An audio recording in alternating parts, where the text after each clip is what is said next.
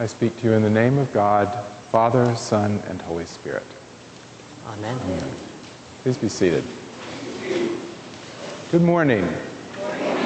It's a great pleasure for Sheila and me to be with you here in a congregation we've come to love and care for a great deal. We're not here often enough for our taste. First, I want to say I've been walking all my life in some form with my brother Jesus, and sometimes I find him oddly comforting in the things he says to us. That last statement has stayed with me for a long time. Don't worry about tomorrow's worry. Tomorrow has plenty of worries. Today has enough troubles of its own. How comforting. How deeply helpful to start the day with that thought. Today we'll have trouble enough. Great. But this idea of serving two masters. I don't know how many of you have been gripped by that English costume drama in which nothing happens, but it's tremendously dramatic. Downton Abbey. Has anybody seen that? Right. You know what I mean when I say that not really much happens, but you're completely on the edge of your seat throughout all four segments. And then as it ends, as World War I is beginning, they flash at the bottom, season 2 is in production. So I was really happy about that. But the image, and it's not the first time it's been used by filmmakers, it's been used many times actually, that speaks to this passage from Jesus' gospel today is in the downstairs area where the servants are. And those bells are all lined up on the wall, each going to a different member of the aristocratic family's bedrooms or to the dining room, and they go off. Mary needs this, and Lord Granton needs this, and off they all go running. Hard enough. But if there were two masters and two sets of bells, think of the cacophony, the chaos for those trying to serve two masters. That's a picture, as it is in the film itself, I think, of the internal state of a human being who has to choose, as we do, what and whom to serve in our lives. So it's confusing, thus, to be a Christian in this world that has not only worries enough for today, but allures enough for today and tomorrow. And the idea that we serve both Christ and the many things that pull on us is well summed up in this picture of the bells that are unrelenting and calling in different directions all at the same time. And the only quarrel I would have with the film is that it presents the servitude of these people in the downstairs area as a pretty sunny existence altogether. The word for serving in the Greek is not really like the film presents it, but it is the word that is also properly interpreted as a slave. And what may seem like servitude with its own dignity, when we enter into it at any point in our lives, will eventually, if it is not the servitude to God, show itself to be slavery. In Hinduism, they do this a little better than we do, I think. At least in what used to be called classical Hinduism, which may never have existed, I've come to learn.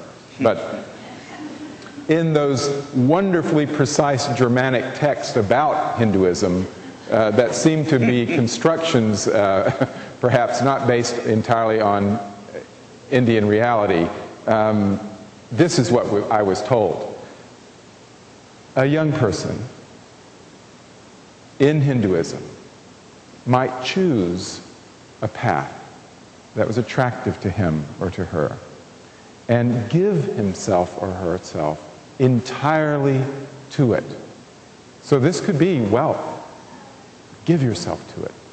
Be the best money maker that you possibly can be. And as we famously and sort of titillatingly know, this is also true of the erotic arts, the Kama Sutra. That's what that's all about. You feel yourself drawn to the world of love? Give yourself to it.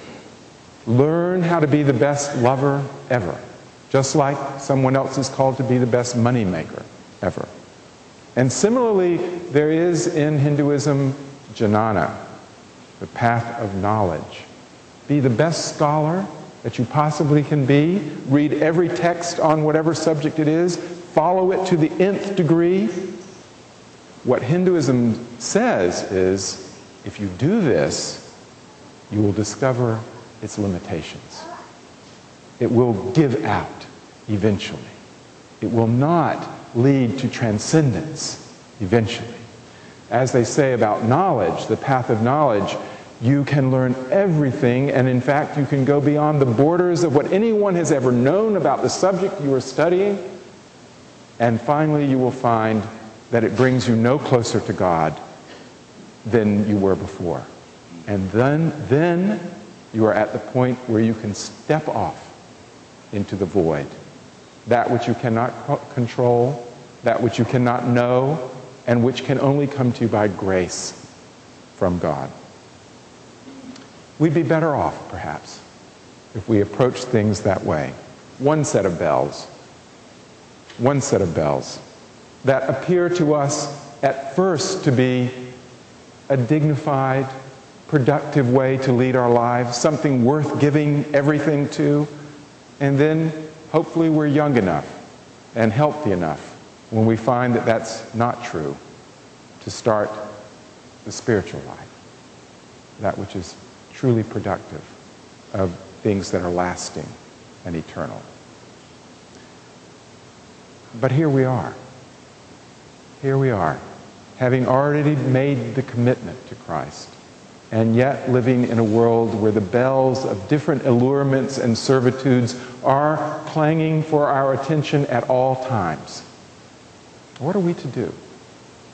How are we to sort that out and do as Christ is telling us in this passage, to choose the kingdom of God and God's righteousness rather than wealth or any other path that might be asking for my attention and my servitude?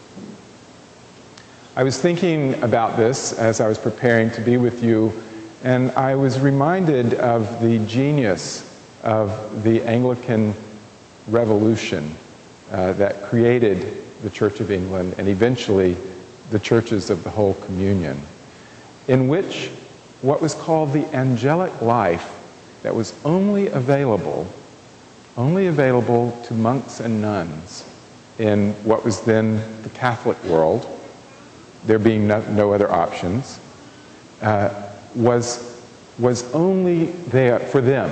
The angelic life was only for monks and nuns. The rest of us, those who had married, those who had not entered the convent or the monastery, were always a little bit unclean and a little bit less. But even in the monastery, can you believe it? There were jealousies, there were strivings, there were hopes for greater position. Could I just be the prior, the abbot, or just a little softer life, or maybe a little meat today? All these human things, the bells keep ringing for the monks and nuns too. So what did they do? The angelic life consisted, what they meant by this, was what we know as morning and evening prayer. What a simple idea. They had 7 times of the day. It was from early dawn to vigils, 2 o'clock in the morning, when they got up out of their cells and went and kept vigil, watching for Christ.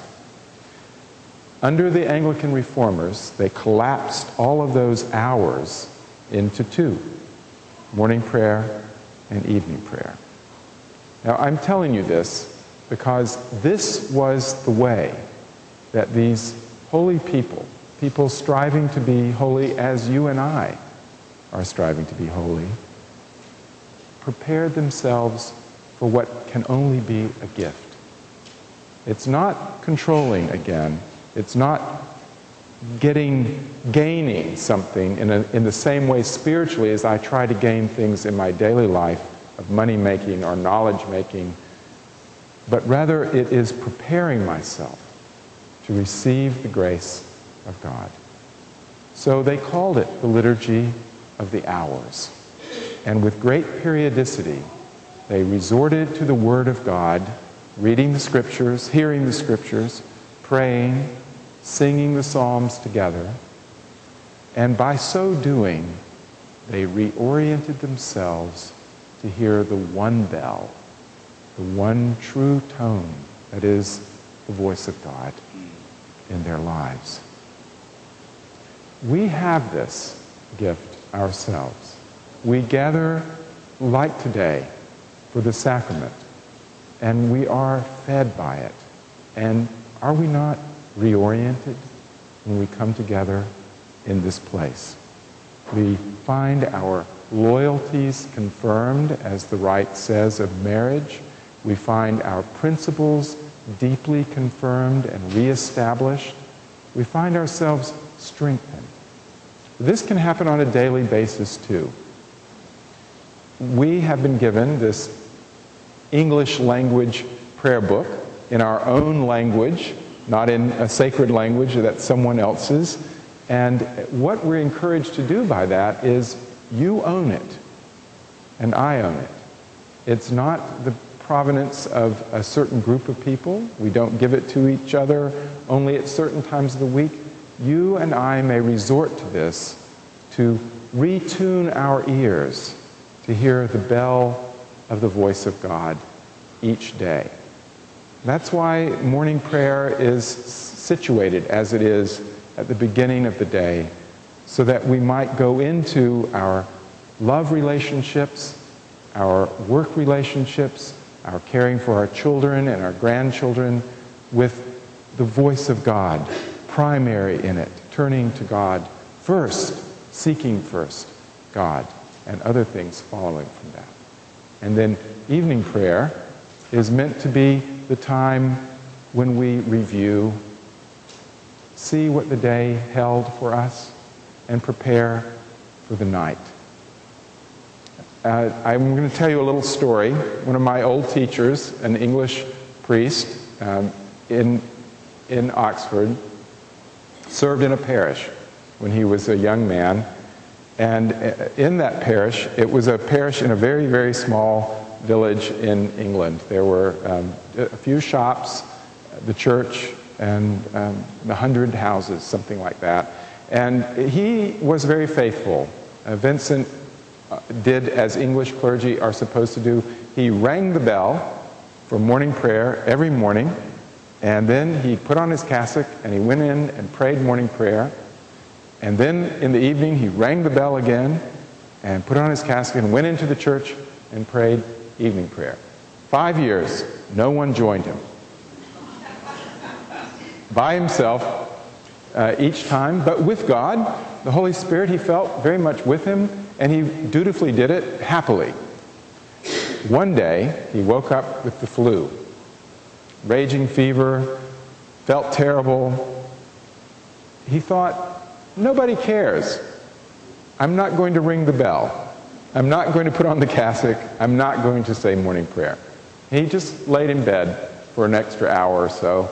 And then he thought, well, I'll go get the newspaper. So he walked into the little shop in town, and the woman who ran it, standing with her hands on her hips, and she said, you didn't ring the bell for us today, and you didn't pray for us today. I tell you that story because even when I forget, even when you forget, to orient yourself through the beginning of the day or at the end of the day or even on a weekly basis by coming together here, the church is praying for me. And the church is praying for you. there are prayers going to God for each of us, that we might know in the midst of many voices, many bells asking for our attention, what the true voice, the true bell is. And finally, it seems to me that God will draw us to another understanding, where the whole image of servitude will pass away. Because this is not what God desires at all. The scriptures today give us, in the two other scriptures that we heard, beautiful other images of our relationship to God. One, we are inscribed on God's palm. How beautiful that idea is. That's how close you are to the very being of God. Not a servant, not a slave, but actually on God's palm. And then in the psalm, the idea that I quiet my soul like a child at her mother's breast. How intimate and how beautiful that relationship is. If we listen for the voice of God and seek God's kingdom and righteousness, even images like kingdom, servitude, master and slave, will pass away, and we will come to know our beloved status on the palm of God, on the lap of God, as close as anyone can be to the divine source of our lives.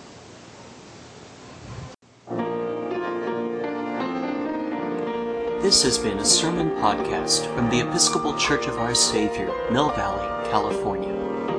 We are a growing, welcoming community for those seeking to deepen their relationship with God and to journey in faith with God's people through the breaking of bread and in service to others in Christ's name.